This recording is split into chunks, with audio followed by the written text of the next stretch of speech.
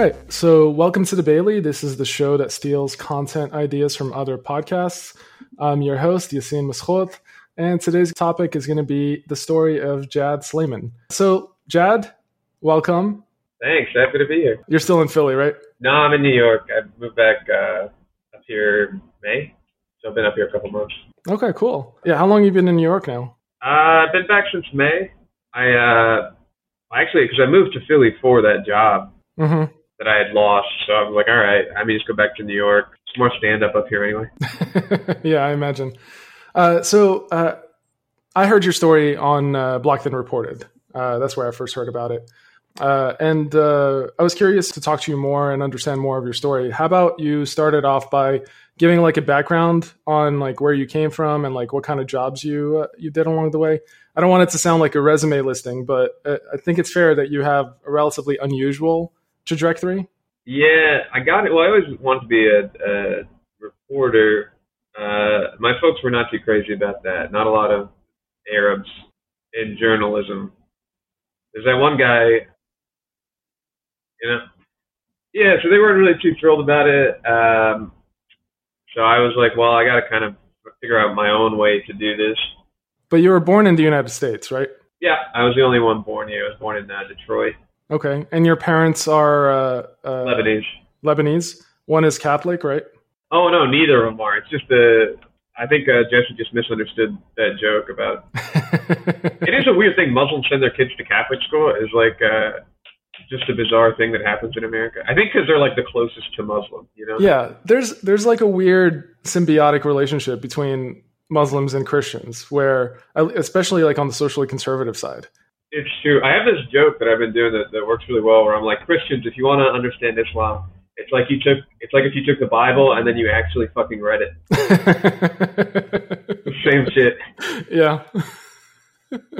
So both your parents were Muslim, right? Yeah.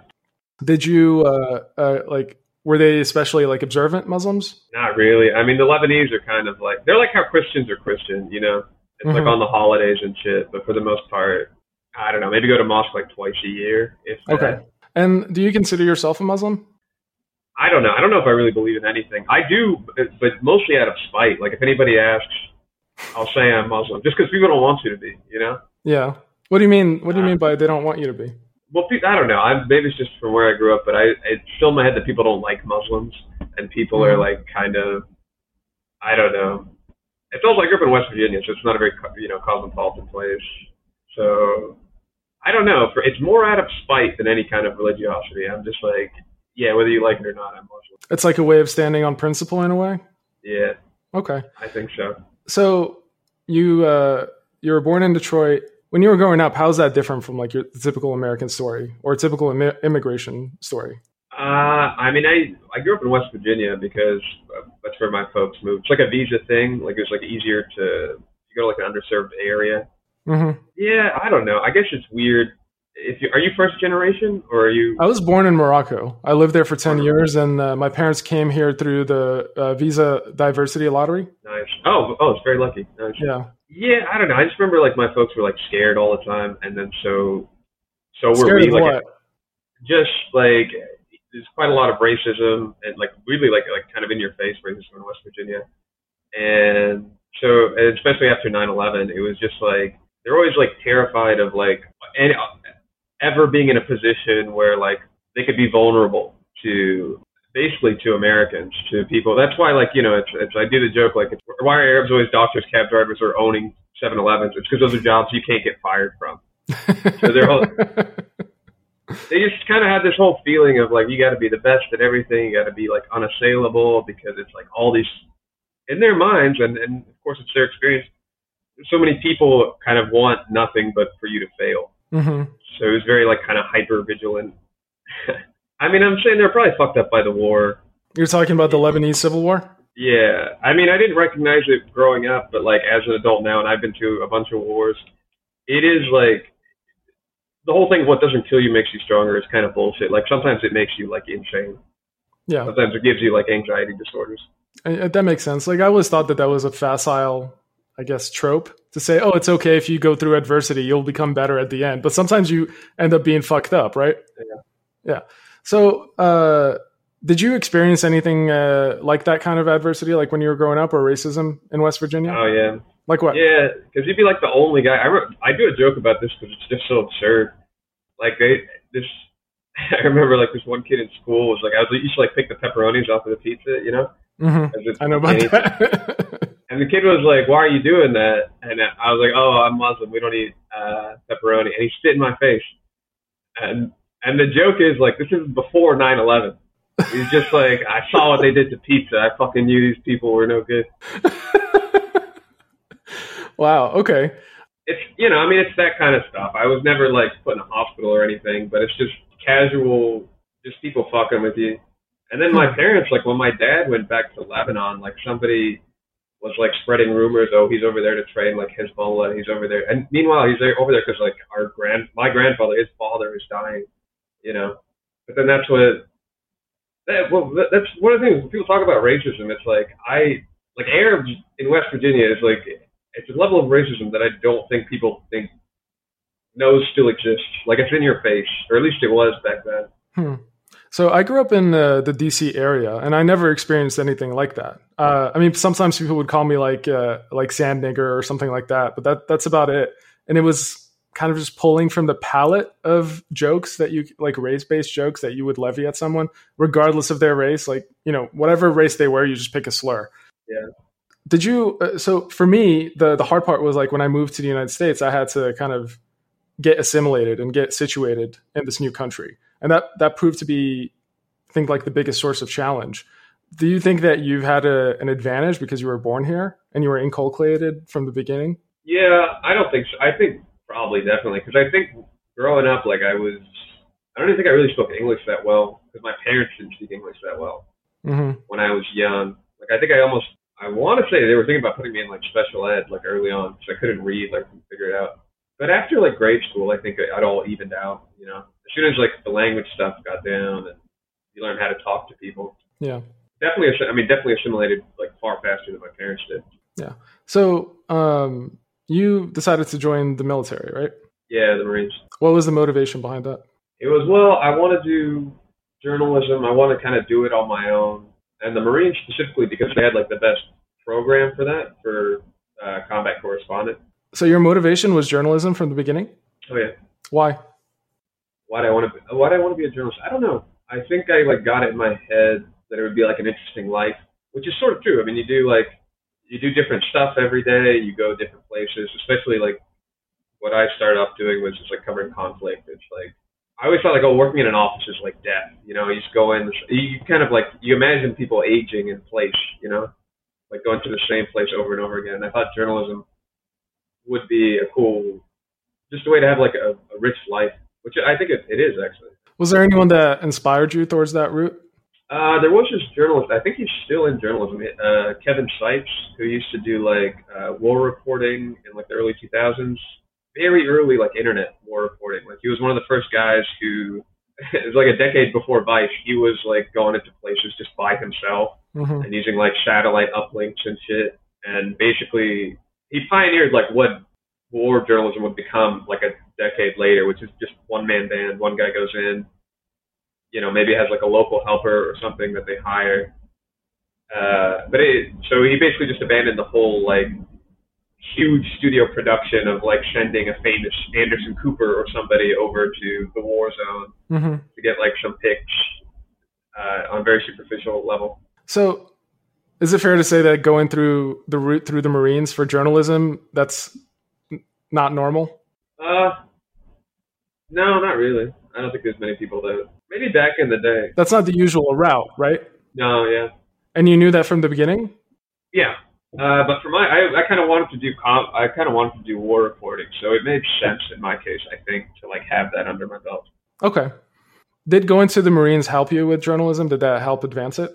Yeah, because I came out with like photos and videos and articles and stuff that I'd written while I was in that were pretty good. Like a lot of the stuff that you produce, like working as a combat correspondent, you're in the military, it's just kind of like fluff and propaganda or whatever.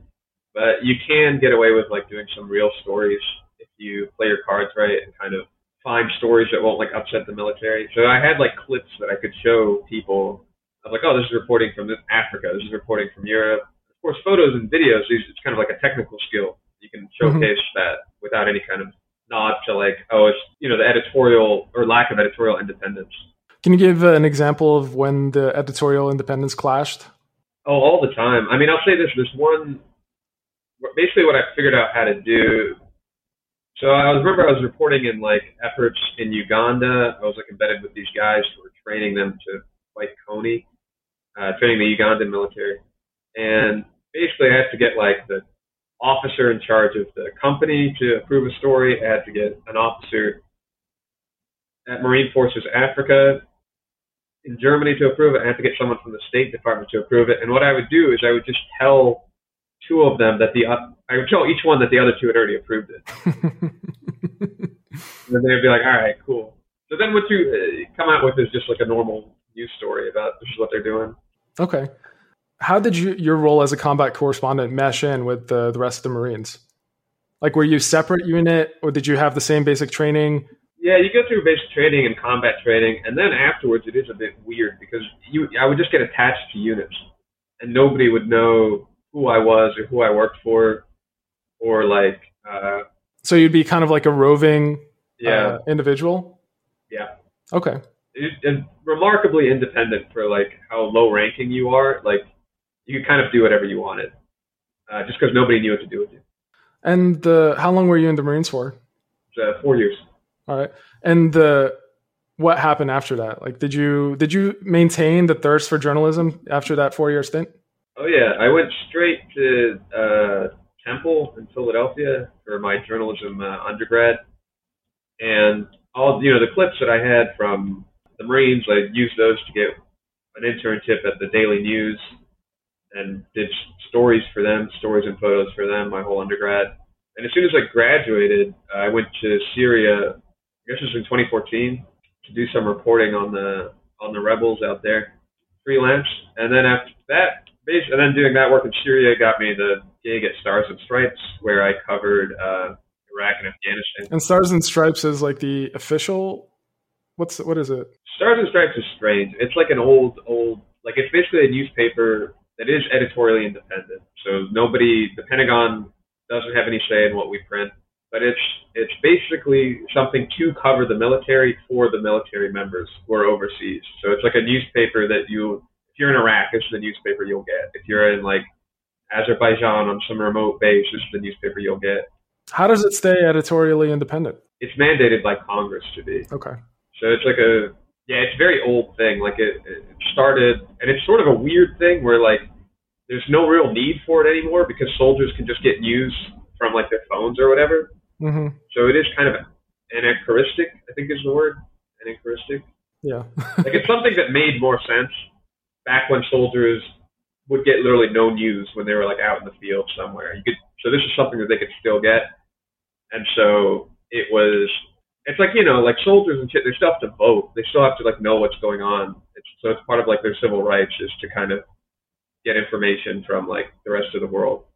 So it's like, that's the rationale for it. It's kind of gone away now that like you have internet everywhere you go. Mm-hmm. But yeah, we could do real stories. We're constantly doing stories that pissed off the Pentagon actually. Did your parents have any objection to you joining the Marines? Oh yeah. Yeah. Like how? Like what? Are you nuts? Like you're gonna get killed? You're like the usual. I mean, it was like apocalyptic for them. And this was after 9/11. Yeah, this is 2012.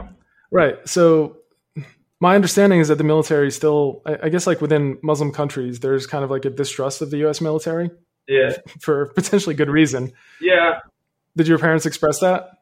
Yeah, I mean, I think they were more scared for me personally than any kind of like political thing. Right. How would you describe your own politics generally? I'm a pretty left-wing dude. I mean, I think like like Elizabeth Warren is like my candidate essentially. Okay. Like I'm kind of a lot of the identity politics stuff I think is like kind of dehumanizing and weird, but economically I'm a left-wing dude, and generally I think people should be left alone for the most part. Did your politics clash while you were in the military? No, not really. The military is like very diverse actually. I think it's like something that a lot of it's sort of like a misconception. It's America has like one of the most diverse militaries on the planet. Hmm. When you say diverse, do you mean racially or what? Racially, ideologically, economically. Like you Hmm. really, it's one of those things where I don't know, it's like more of a melting pot than like the rest of the country in a weird way. Yeah, I've noticed that. I've been around like a bunch of service members, and it is weird how different they are, or they tend to be. So, so when you pivoted to, I guess, journalism school in Temple, was there a distrust of your background from coming in from the military? No, I mean, the only weird thing is you're just a few years older than everybody. Hmm. And you've spent 4 years in the, so I was like 23 and my roommates were like 19. But that was like the extent of like the difference. So then you were employed by WHYY, and was that your first stint in public radio? Hmm. Okay. Yeah, I didn't even apply for the job. I was like applying for other like podcast jobs in New York, like different podcast houses. And then my boss, I guess, was looking for, like, it's hard to recruit people for public radio. You end up like getting just the same type of people a lot of the time. Like it's What do you mean by the same type of people? just like boring, like white pussies. Like I don't know. Like you just get the way I frame it. It's like like when NPR runs a story about like racist emojis, and it's the people who don't roll their eyes at that. That's kind of like who gets recruited. Right. So did you feel like a culture clash being part of that industry? Yeah, I mean, well, I think what changed is like, I was in journalism for 6, 7 years before Trump was elected, and then it was like after Trump got elected, a lot changed in journalism in the U.S. A lot of people who probably should have been activists instead became journalists because it became Hmm. like this way to like, you feel all this impotence during the Trump years. The left can't really do anything. Trump's saying wild stuff, and journalism became like a way to fight back. Yeah. So a lot of people who do not really have the philosophy of a journalist, where you're like, I want the facts, I want to figure out what's going on, I hate everybody, everybody's full of shit. Instead, you have people that come in there with a mission. They're like fighting against something.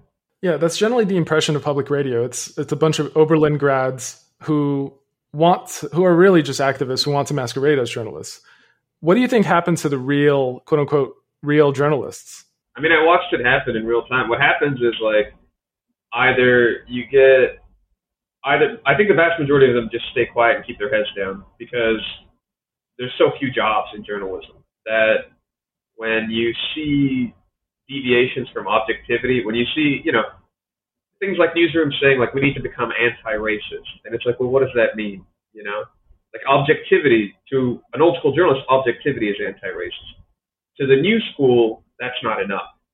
You got to like actively kind of do this calculus of, well, reporting this detail or this detail contribute to X stereotype and Y conservative narrative. Like it's this weird. They're actually very similar now to like military officers I worked for when I was a combat correspondent. Like this obsession with like messaging and what will a story make people think has now become like a huge kind of part of decision making in a lot of newsrooms. And the old school journalists that recognize that as a departure from objectivity, like it's okay, it's noble or whatever, but it's not objective. It's messaging. Why do you say it's noble? Well, because it's not like they're not doing it to like make more money. They're doing it because they think it's the right thing to do. So it's like, how can you argue with, it's like, how can you be anti-racism? Mm-hmm. So it's like, it's well-meaning, I think is what I'll say. Like, I don't, just to be charitable, like, I don't think it's not as bad as like, if it bleeds, it leads. We got to like push violent stuff out because it's going to make money. So it is noble in the sense that like, they're like, well, I don't want to contribute to racism. I don't want to contribute to sexism. I don't want to report stuff that like gives DeSantis points or whatever. But the end result of that is bias, deeply biased reporting. It's reporting like where, like right-wing bias, I think is very obvious and on your face. It's somebody like very obviously like twisting the facts to make a decision for you. Left-wing bias is more like bias by omission. It's like what details don't get reported, what angles don't get reported. Do you know about the Ann Coulter rule? No. So anytime there's like a mass shooting or anything, whenever like the race of the perpetrator is not mentioned, then you can kind of guess that it's not a white person. Yeah, yeah, exactly. Which depressingly tends to be very accurate. Yeah, I mean, it's unfortunately there are, and I know you don't come from journalism, but there is like there's kind of the pre-Trump journalists who are in it. Their devotion is to objectivity. Their worst fear is getting a fact wrong.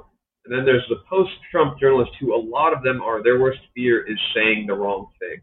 Mm-hmm. Is this something that, you see with the New York Times, with Reuters, their trans reporting, so many people attacking them, not because there's anything wrong with their reporting, but because their reporting is ammunition for like could be ammunition for like a political enemy. Yeah, it's such a weird argument to make. It's like you're telling the truth, but please don't say it because it could be used by someone else. And there's a level, I don't know if you agree with this, but there's a level of patronization going on where like the audience are dumb fucks. And it's like, we can't feed them the wrong line. Otherwise they might think the wrong thing. Right? Yeah, dude, I call it like, it's this belief in, again, with the new vanguard of journalists, it's this belief in a type of mind control that works on everybody but you. It works on all these dumb fucks out there. They're like, I remember, the lack of respect for the audience is astounding, and nobody sees it. Like, I did this story about like early criminology used to be based all on like appearance. They thought that like the way you looked made you more likely to commit crimes. Mm-hmm. And so there was this push to like, what if we did plastic surgery on prisoners and made them more attractive? Could that keep them out of jail? This happened all across the United States. And I talked to this anthropologist who studied it, and he was obviously like a chicken and egg problem. Like, rich people just looked better because they had more health care, they ate better food, they didn't like work outdoors in the sun, So he was like, we kind of fucked that up. It was like a chicken and egg thing. And his point was that like, he studied prisoners, and he'd also studied like CEOs. And he's like, the CEOs all looked like clones of each other. They were all tall white dudes with perfect skin who were in shape. And he said that in order to make the point that like money makes you look better. Like, if you just have a lot of money, you can take care of yourself. An editor on our show was like, we can't say that. He's saying that white people are better looking than people of color. It's like, it's stupefying. Like, you don't even know how to respond to that. Yeah. And it's also bringing in, I guess, like your own bias, right? Yeah. Because if the anthropologist doesn't have to say that the CEOs are white and the criminals are black, right? It's the editor that's like, oh, wait, I know which groups this maps onto, right? Well, no, he did say they were white. He was like, they were all tall white dudes who were like, with perfect teeth. And he's like, yeah, of course they're uniform. They all have a lot of money. Like, that's like they're able to take care of themselves. But it's like the mind that you have to have. You're like, okay, how can this possibly become a negative message? It's like, oh, if this guy is saying that all these CEOs look the same and they're all white and they're all good looking, he, by the transitive property is saying that like people of color are uglier than white people. Like, it's insane the level of calculus these people do, trying to figure out what will a story make people think. Right, but think about it from another angle. If you assume that systemic racism is real, if you assume that it has deleterious effects on people that it impacts, like people of color, it's not controversial to say, it leads to bad outcomes, like bad health outcomes, and potentially makes you uglier because you just have to deal with much more bullshit.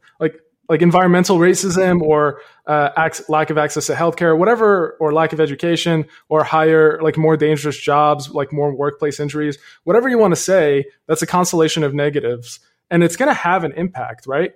So just by virtue of saying, like, this group is going to look better than this other group, you could say because of systemic racism, right? And there's like this weird dance where you have to say that systemic racism exists, but also has no negative consequences on the demographics that it hurts, right? This is the trap you fall into when you abandon objectivity. When you start trying to make messaging like when you try to make like your messaging like coincide with your ideology, is you run into problems like this where it's like practically infeasible. Mm-hmm. You can't believe both these things can't be true at the same time. Yeah, I don't know where that would lead you. And I think I would push back a bit on whether or not this is well-meaning, because it does have to assume that the audience are dumb fucks. And if we're going through like the trope of the journalist, like the isolated Oberlin grad, that seems to be a reflection of kind of like this upper class ivory tower outlook. Yeah, I mean, don't get me wrong. I think they're wrong, and it's this type of thinking is why there's such an immense distrust in American media. But they think they're doing the right thing.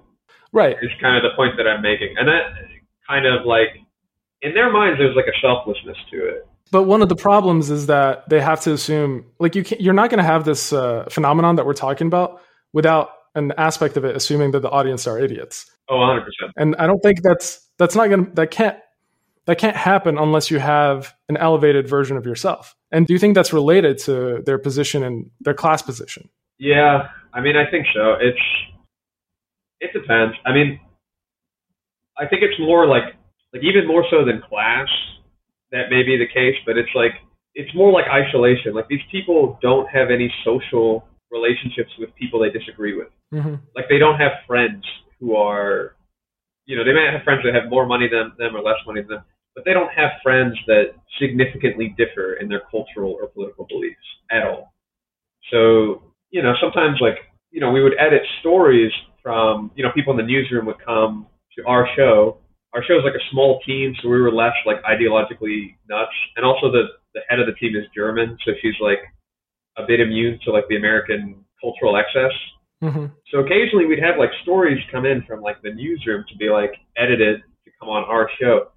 And not only would the bias be astounding in the stories, the reporters themselves would be astounded when we pushed back. And we were like, hey, you've not reported all of these angles. Like, why isn't this in the story? Why is this like... What's an example? The best one I can think of is like, it was a story about like there was a hospital in Philadelphia that served the poor for the most part. And it was famous as like a maternity ward. I don't know what the exact... I guess maternal health is like, mm-hmm. It was like a lot of like low-income people relied on it for when they were having kids. And the hospital was closing down. And activists were up in arms about like this is going to be disastrous for black and brown people, for poor people. Because they're going to lose this hospital that they rely on. Well, what happened after the hospital closed is basically everything got consolidated into like a bigger hospital, slightly farther away. And the bottom line is like infant and mother mortality went down. So like this thing that kind of activists thought this was going to be a disaster. It actually saved lives. Mm-hmm. Less people, and it's kind of just simple. It's just if you have more stuff in a concentrated facility, it's like, oh, do you need like a crazy, I have no idea what they use, MRI fetus machine? Yeah, it's one floor up instead of you have to go across town. Right. It's just consolidating resources. Mm-hmm. This detail was nowhere in the story. So like to the point where like we had to ask like what changed? Go through like what are the differences pre and post this hospital clothing, and this thing that like would have been so interesting to report, like because it's so counterintuitive. You expect a hospital for the poor closes, you expect things to get worse, but then here's a surprise. Reality throws you a surprise, but that surprise did not conform with their ideology, their expectations of what reality had to be, so it was gone. It was just excised from the story. What excuse did you get for why it was excised?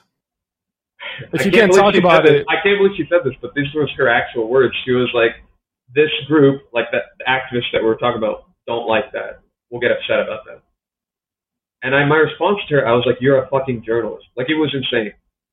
And now this person, by the way, I think, I don't know how many people listen to this, but like, my issue with this is I don't want to single out one person. Yeah, that's fair. Because literally so many of these people were like this. Like, it's like, even editors, like some editor had she had put like a detail in a story, like 1 in 10 Philadelphians positive for COVID.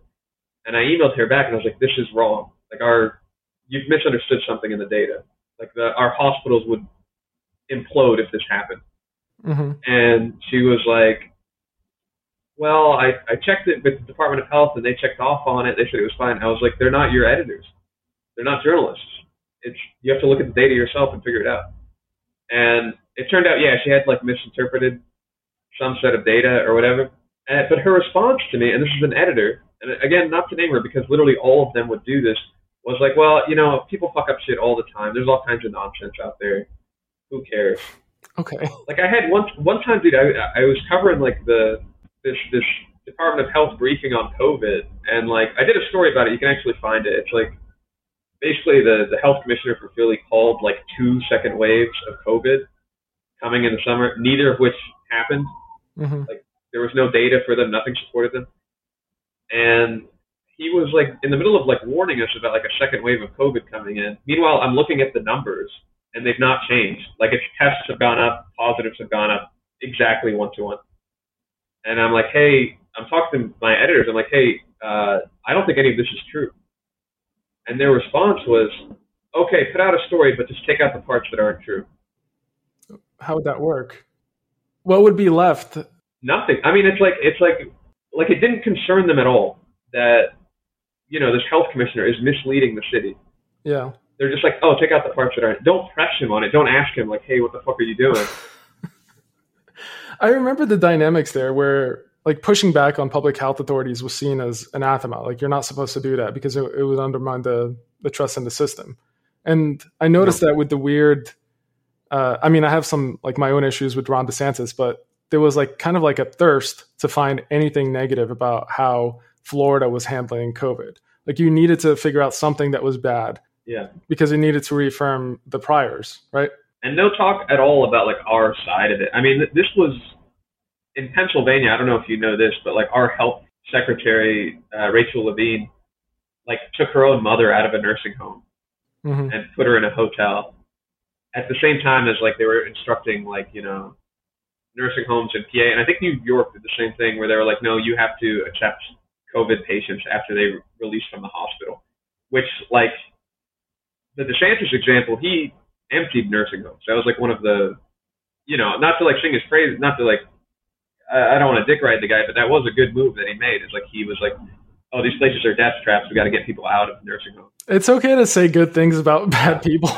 Like even if you think like that, I noticed this trend where it's like you can't say anything positive about someone that is supposedly bad because it would like undermine the whole message. It's part of the point that you're making. Yeah. Well, I'm just saying that I don't know the entirety of his like COVID response. I don't live in Florida, right. But that was like one move where I was like, oh, this makes sense. We're not doing it, and it's leading to like a lot of unnecessary and like horrific suffering. And it's like nobody even pressed him on it. Like it's the same dynamic of like, okay, the public health guy for the city of Philadelphia is obviously lying, but nobody has any interest in pressing him on it. Just like this nursing home thing is like obviously like it makes no fucking sense. Like everyone's staying home to stop the spread of COVID, getting to old people, and then you're putting old people recovering from COVID back into fucking nursing. Mm-hmm. Like prima facie, it makes no fucking sense. But nobody questions it because it's like our side. Yeah, you say the problem is like lack of objectivity, but how would you start fixing journalism? I don't know. I think it's kind of a runaway thing right now because now journalism has become synonymous, I think, with advocatism and advocacy. So mm-hmm. the lines have broken down into like, it's this problem of how do you recruit people that don't roll their eyes at like which emojis are racist. So now if you're someone who values objectivity, if you're a skeptical person, if you're basically a journalist, someone who has the philosophy of a journalist, and you see what all these outlets are putting out, and you see the bias in it, you're not going to want to even join them. Like there's no mechanism to attract real deal journalists. So it's like the people who I think would have been who are more old school minded, still valuing objectivity, still have the philosophy of journalist versus advocate, they're increasingly going and becoming kind of independent outlets. A lot of them are like starting their own stuff. Mm-hmm. There's Substacks, there are podcasts and all this stuff. Right. I don't think Substack and like other venues would be as popular if it wasn't for this, I guess, losing trust in media. Yeah. So it doesn't seem sustainable. This kind of like navel gazing, inward looking, like let's only bolster the stories that make us feel good. Like there's a bunch of NPR podcasts that I used to love that I just stopped listening to entirely because it was just getting grating. Like On the Media is a great example of that. I mean, it's a big problem. Like I used to have to, when I still worked at the station, I would, in pitch meetings, one thing I would ask the reporter is like, because they're pitching a story. I think that the hallmark of like a boring NPR story is it tells you something you already know. Like it kind of beats you over the head with like, did you know racism is bad? Did you know stuff is Yeah. sexist? That's what I mean. It's really boring. Like who Yeah. cares about this? Who wants to keep reading this? Well, so like a question I would ask reporters is like, what were you surprised to learn in the course of your reporting? And if you can't answer that question, what's the point of your story? But that's like so much of like NPR stuff right now is kind of repeating. They're all covering the same thing. No one is pitching like new ground. They're all kind of slaves to messaging and this false belief in mind control.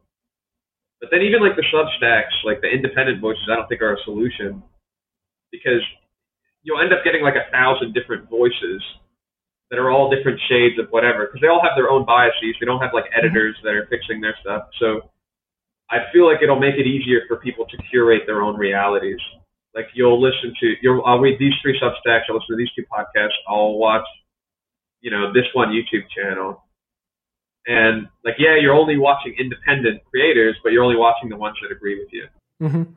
And the creators themselves have an incentive to cater to the audience that they build up. They do. I mean, you see with like Blocked and Reported, like in some ways, like they have a risk of becoming beholden to their own like listeners. Mm-hmm. They like, attract the same type of people. I think it's apocalyptic, honestly, because it's then when you have like a fraying, so you have like thousands of independent voices on these that are basically growing out of this distrust in traditional media. Now you have like thousands of like little independent voices. The thing about them is they're much easier to buy, and you don't even have to actually buy them. You can just amplify.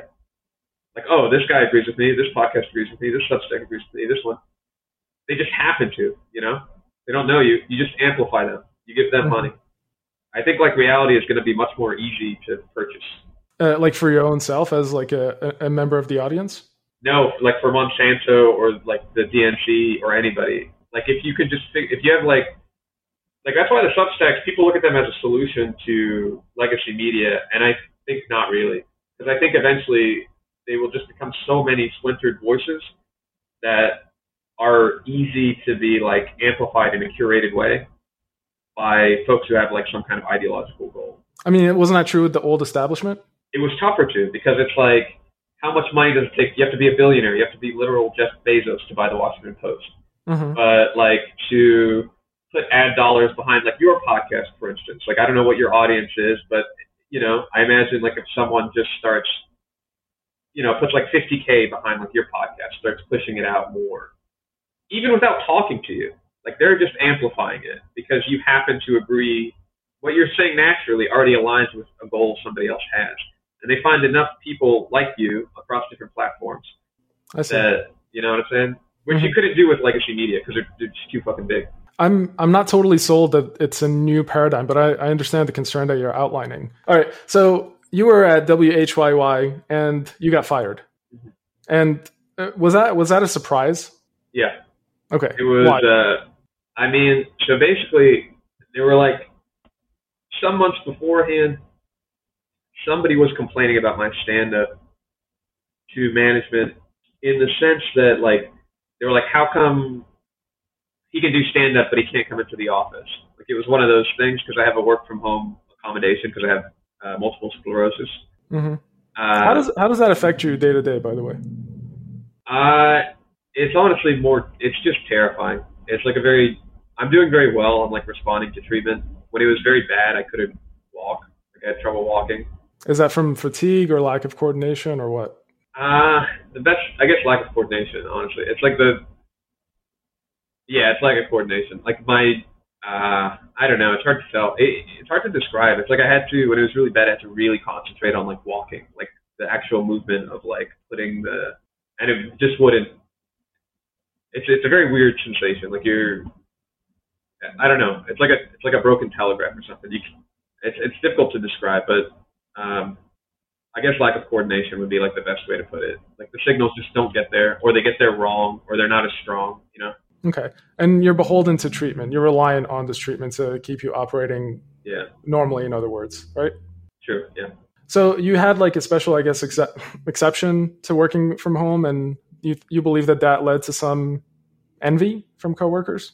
Yeah, well, I don't know what happened. So this is like my like first inkling of like, oh, someone's upset I'm doing stand up was like in November of last year, and it was, you know, in my mind, I thought it was like somebody being petty and like maybe they don't understand like what MS is, you know, and they're like, Mm-hmm. oh, he's not in a wheelchair, like how the fuck, you know. But then, so then in January, it was just like a surprise meeting. Like I just got an email that was like a Zoom invite to like discuss a serious personnel matter at 11, like yes or no, and nobody knew what it was. Like I got a text from like the union steward that was like, you got to call the union. We think this might be like something. This is very strange. Mm-hmm. And then we went to the meeting, and it was like a Zoom meeting. It was like my boss, a vice president, and the union steward. And then they had my boss read like this statement of like for violations of egregious violations of WHYY values, like your termination effective immediately. And they took like no questions, no nothing. It was just the end of the meeting. Mm. And then I checked to see like I had just taken like my dose for the month. I take like a monthly, like it's this drug that it's like an auto injection type thing. Mm-hmm. And I think I had either just taken it or I was about to take my dose for the month in like 2 days. And I called the pharmacy to see if I could get another one because I was like, oh, maybe my health insurance still. And like, nah, it's $10,000 to get another dose of this stuff. Like that's how I don't know. That's how sudden it was. It was zero warning, kind of like all at once. And then you started collecting unemployment, right? Yeah. It took a few weeks just because of the system. Mm-hmm. But yeah, I applied immediately, and then I think like maybe 8 to 10 weeks later, it started. Did that help with your medication? Oh, no, it wouldn't come close. The only thing I lucked out is I went back to the VA hospital, and they were like, apparently MS runs in veterans. It's like unusually high in veterans, which I didn't know. So it's That's like, yeah, I think it's because I don't know, dude. I'm pretty sure like I got a vaccine for like anthrax at some point. Like they just shoot you full of stuff, and I think it fucks up your immune system. But so it is actually one very lucky thing is like MS is considered service connected. So I get free care, and actually I get money from the government every month now. Oh, but just my day-to-day expenses, the unemployment was helping with that. And so you were collecting for a while. When did you find out that WHYY was going to contest your unemployment claims? It must have to been like, I think it was in April. Like I started. So that was several months after. Maybe it was March, and then the date was in April. Okay. Did that come as a surprise? Yeah. Yeah, I don't have the dates right because the hearing was on the 31st, so maybe it was in April that I got word. Okay. So the theory behind why WHYY would contest your unemployment claims is that they pay an unemployment compensation premium to the state of Pennsylvania, and you, as an additional claimant, would raise their premium. Is that your understanding as well? I don't know if that was it. I think it's so like I got fired, and then we had the second meeting where they like explained why, because they didn't do any questions or anything, didn't like take any questions. So it was me, the lawyer, 2 vice presidents, and they were basically like, oh, you're fired because like your reels on Instagram are racist, sexist, homophobic, transphobic, whatever. When a news organization calls you that, then it basically becomes like a kind of holy war at this point against you. Like you're deserving of nothing. And so they have to kind of prove like it's kind of all or nothing at this point, you know, for them. So they have to basically like now they're in a position, oh, why would you allow this racist to collect unemployment? Why would you collect this sexist to collect unemployment? Now they have to kind of like by their own like dogmaticism. It's become medieval, you know? Yeah. So I reached out to them for comment like more than a week ago. Because from my understanding, it didn't make sense to financially, if you assume that they weren't driven by this holy war motivation, it didn't make sense for them to contest your unemployment because there might be a raise in like the premium that they pay, but that's nothing compared to what you get. So it's like them incurring, like worst case scenario, they're incurring a small monetary hit and you would be losing a big time, right? Yeah. So that didn't make sense. So I asked them like, how does that work? Because you brought in 2 lawyers, you got like the vice president and like other managers to take time off to prepare with the attorneys for testimony, and then for them to appear for like the physical in person for the hearing. So I said, this doesn't really make sense if your goal was strictly avoiding the monetary penalty. Yeah. And I asked them, like, it looks like this was like driven by a grudge, which is your theory as well. And that's also my assumption because, of course, like they're not answering my questions. They said, we don't comment on personnel issues, which is bullshit because they do comment on personal issues when they're in a hearing, talking about all the bad things that you did. Yeah. So they kind of like do it selectively where we're going to talk shit about Jad, but then if you ask us any follow-up questions, we're going to say that we don't comment on personal issues. So I told them straight up, like, this seems to be my conclusion based on like what I see. And of course they haven't responded. So, the floor is yours. I'm ready to accept your conclusion on this. Well, I mean, I don't know. One thing I was curious about is like, in terms of cost, I tried to figure out like how much would it cost to hire these people? Like these 2 lawyers that they brought in. Yeah, I mean, I don't know like what the industry rate for these types of hearings are. I rarely see lawyers for unemployment claims because they tend to be low stakes, and most states they allow non-attorneys to represent the hearing. Like you can appoint a representative that doesn't have to be an attorney because the amounts are small. You don't necessarily need a full-fledged lawyer for that. Yeah, I mean, I think part of it could be on their part, like they could be strategizing because we have another hearing on August 24th, which determines whether or not I get my job back, whether or not I get back pay, whether I don't know if there's other damages or whatever. I have no real idea, but it's just much more at stake in this hearing. And so I think it could have been strategic in that like they have to prove I was fired for cause. And that cause is like racism, sexism, homophobia, etc., which is why they made a judge. This is an important part of the case. They made a judge watch 45 minutes of my stand-up. Yeah, I listened to the hearing. You sent that to me. It was really entertaining. The lawyer was just kept stepping on so many rakes as he was trying to make his point. Like, sir, did you call like women pussies? Now, in your mind, it was okay to refer to women as pussies? I don't think I did that. You didn't do that at all? In any of your social justice, in any of your videos that we played here today, that you heard today, you didn't refer to any women as pussies? I don't believe so. No. So is it your testimony that you've never referred to a woman as a pussy in any of your social media posts? Refer to a woman as a pussy? Yes. No. No. And by the way, you were here to hear the 7 social media vignettes we played of your stand-up comedy, correct? Sure. I mean, I said the word pussy, but I didn't call a woman a pussy. That's a bizarre thing to call a woman. So in your mind, it's okay to refer to a woman as a pussy, but not call a woman as a pussy? I did neither, sir. You can play the tape back if you're... Well, I'm asking right now, I have a chance to ask you questions, sir. Is it your testimony that you never referred to a woman as a pussy in any of your social media posts?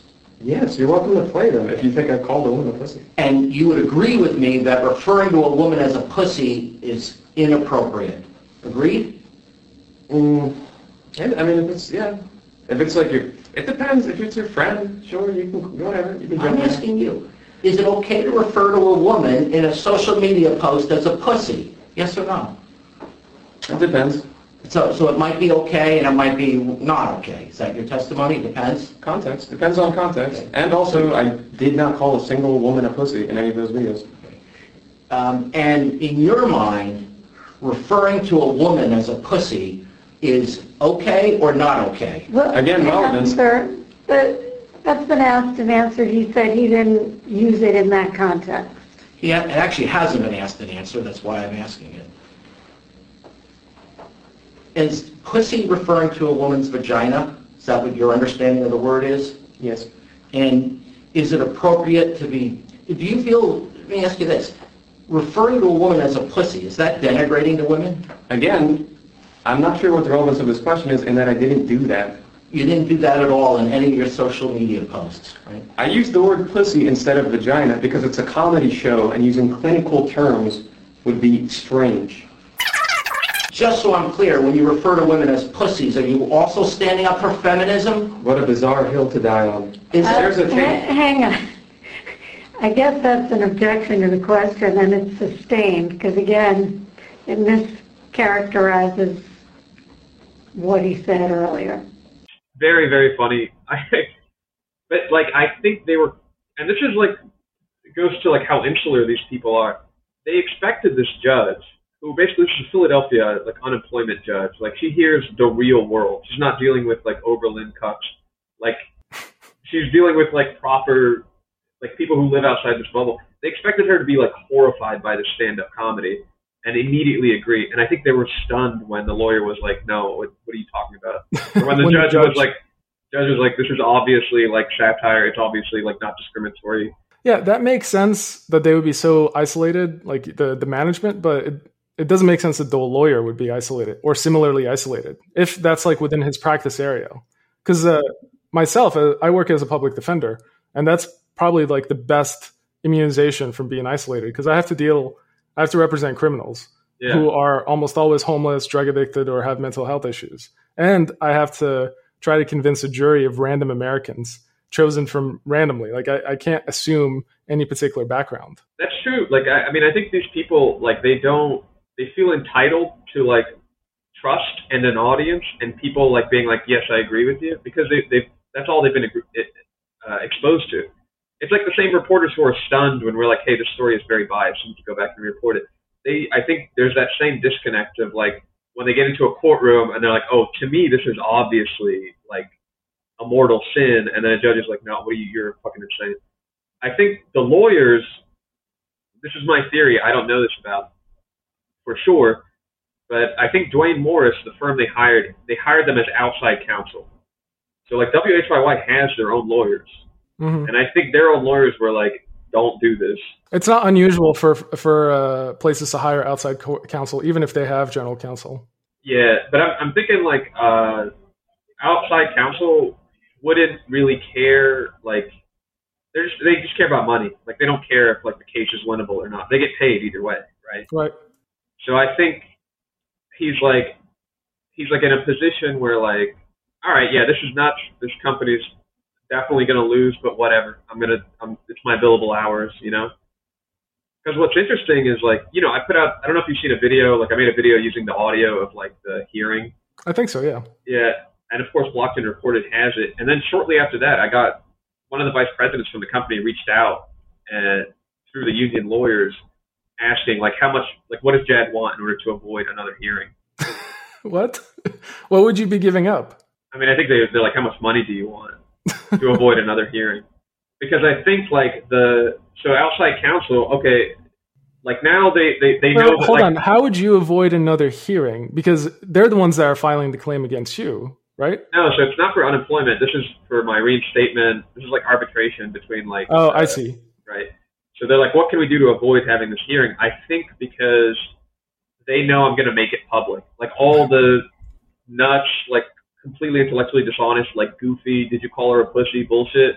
Yeah. They know I'm going to get all that audio and put it on Instagram or give it to podcasters, you know? Mm-hmm. And so now for outside counsel, they're like, fuck, I'm going to be embarrassed. That's my thinking of like, they're like, I don't want to be part of this. Like if this is going to be public, I don't. Right. That seems like a good weapon in your end. I mean, but yeah. It's also self-inflicted, right? They're the ones acting like idiots on this front. They just don't want people to know about it. Yeah. I mean, I think for like lawyers, there's something that like, I think, so say you're on like the losing side of an issue, like you have to be intellectually dishonest in order to try to win. Like you have to kind of act stupid. Well, maybe, not always. I'm on the losing side of an issue all the time. Well, I mean, I guess specifically in this case, like the lawyer's job is to act like stupid and clutch his pearls and be like, you know. That's one tactic, to be like performatively outraged. It's not always effective. And especially in this case, it was like anti-effective. Yeah, but it's like, it's embarrassing if the public sees you doing that. Like if you do it in a courtroom and you play stupid for an hour and you win, nobody sees it. But if you like play this fucking idiot that's like doesn't understand obvious jokes, mm-hmm. and then that gets made public, then like then people believe that you're actually a fucking idiot. Yeah. You know? Yeah, I understand. So at this point, do you want your job back? 100%. Dude, I'm of the mind right now that like somebody has to like take these places back from extremists, because what's going on now is like I don't know if it can be fixed. I don't know if like the positive feedback loop is like left the station in terms of like who wants to work at these places, but you have a lot of people who are just scared and keeping their heads down. You have a minority of extremists who are very loud, and I think I'm in like a position to, I'm in a unique position to fight back. So I think I have to. So, okay. We just talked about like how to fix journalism. So you see this as part of your quest. Yeah. I mean, I'm not realistic about, I think just because the pipeline of who's becoming a journalist is fucked at this point. And I don't have eyes on that. I don't know who's going to grad school. Maybe things have corrected back to like the post-Trump years.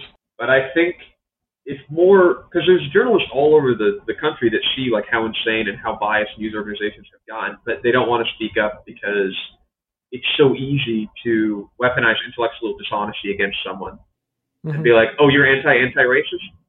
That means you're racist. You know what I mean? Yeah. So, yeah, dude, I'm lucky. Like, I'm not a white dude. If I was a white dude doing this, it'd be harder, unfortunately. Like, I totally feel that. I feel like I get away with much more shit because I'm not white. I mean, it's true, but it's like the white dudes who are like, real deal journalists, white women as well, can't really, I don't know, man. There's a gross racial dynamic, but it exists. And I feel like, I don't know, I'd be like a total pussy if I didn't fight back. And also, again, dude, same reason I tell people I'm Muslim, even though I don't give a shit. Spite. You know? Yeah, I get that. It's like, fuck these motherfuckers, dude. Like, the shit I sacrificed to be a journalist would, like, destroy these fucking pussy executives. And, like, my, like, mind frame right now is, like, these are extremists. No quarter for extremists. They get there's no, like, accommodation. Like, I'm going to just address them as the Taliban, essentially. That's very appropriate. That, like, most of the people that were interested in your story, like Blocked and Reported and this podcast, The Bailey, they're not part of the mainstream. So has that been the case? I know you had a Philadelphia Inquirer story, but besides that, who's like reaching out to you and expressing sympathy? Nobody. It's, I mean, the issue is like, even the Philadelphia Inquirer, like a bit of insight on that is like the reporter wrote a story that had much more detail about what happened and kind of like how fucked up it was. And then he was, quote, instructed by an editor to change the focus. And so then it became like a weird contrived like trend piece about like journalists about comedians balancing their day jobs with like online stuff. Yeah, it did read weird. I can link it to the show notes. You couldn't, if you read it, you wouldn't really understand what the issue was. It was like, oh, you shouldn't be a comic and a journalist at the same time, and it didn't really explain why that was in conflict. Yeah, and that's because he wrote one story and then was told change it. And I think it's because, it goes against the reality that a lot of people want on the left, which is that like when people get canceled, it's because they deserve it. When people lose their livelihood, it's because they deserve it. Right. And then this is one of those situations where it's like the insanity of it is like distressing. I mean, it's the same thing of like when, this reporter covered the hospital for the poor closing and they found out this fact that, oh, it actually saved lives. That's distressing to them. And so they disregard it. Like they don't lean into, reporters today don't lean into discomfort. Like if you learn something you wish you hadn't, it's just not the story. Yeah. I've seen that. So I guess final question, did this whole saga change your mind about anything? I think it changed my mind about like, during these, I used to kind of be of the mindset like, to try to like gently persuade people about like bias or to like call it out in the nicest possible way. Like it's like this compliment sandwich, like this is great and this needs some work and this is also great. And then you say your criticism. I think we need to speak plainly. I think we need, as journalists, we need to be like, this is bias, you're bearing the lead, you're missing angles, this is propaganda, this is messaging, this isn't journalism. And I think we have to like call extremists. Like, I'm tired of like, oh, this is wokeness, this is this. Like, wokeness is fucking tweeting Black Lives Matter. That's wokeness. Who cares? Who gives a shit?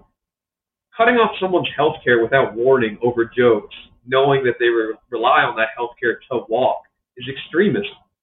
They're like the Taliban, but pussies. Yeah, so I asked this, I said from the standpoint of, because WHYY has like a lot of flowery prose about how they're in favor of equity and blah, blah, blah. So I asked them, from the standpoint of economic equity, does WHYY have any internal policies or guidance for when it decides to contest a former employee's unemployment compensation, especially when it implicates healthcare access? Yeah. I think that's a fair question, and of course they haven't answered it. I agree with you with speaking plainly. I don't know if I don't know if it accurately portrays the issue if you just say it's extremist, because a lot of things just get labeled as extremist when they're like too far outside of the mainstream. And this is a word used by what you would like the subject of your ire, like NPR reporters would just say, this is an extremist position. And they don't explain why it's bad. They just want you to infer that it's bad because it's extremist. I guess so. But I think there's no acknowledgement. And there is I think there's too much calling things extremist when they don't agree with it. But there's no acknowledgement of left-wing extremism. Yeah. It just doesn't exist. Yeah, I understand. Yeah, there's less of a desire to call it out. I would just prefer a different word, I guess, that really captures it. Right now, there's a lot of slipperiness with language where we just say, it's wokeism, out of control, cancel culture, out of control. But we don't really have, I guess, neutral or at least agreed upon terms that you can use to point to the phenomenon. I guess, this is why I keep referring to the Taliban, is it is also, not only is it extreme, when I say extreme, I mean that vast majority of people disagree with you. The room full of people laughing at my jokes are not racists, are not homophobes, Mm-hmm. So maybe more than extremism, I think the problem is dogmaticism. Okay. Because they're sort of looking at this almost religiously. It's he said pussy, he said this, never mind context, It's he took the Lord's name in vain, essentially. I feel the same way. I remember just the people yelling at you when you say Muhammad and you don't say Sallallahu Alaihi Wasallam. They look at you with this ire, how dare you do something like that? And there's the same dynamic, and people really get annoyed when I point it out.